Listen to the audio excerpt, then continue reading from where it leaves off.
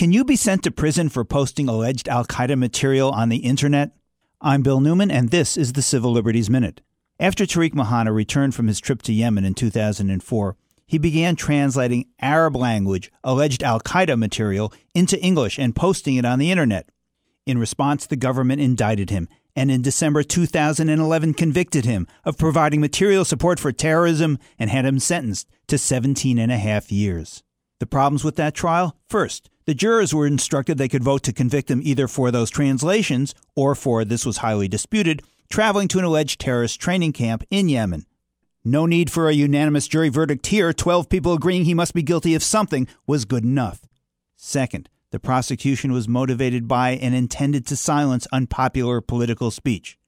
And third, at the trial, the government introduced highly inflammatory evidence, images of Osama bin Laden and suicide bombs intended to prejudice the jurors, all of which had nothing to do with the actual case.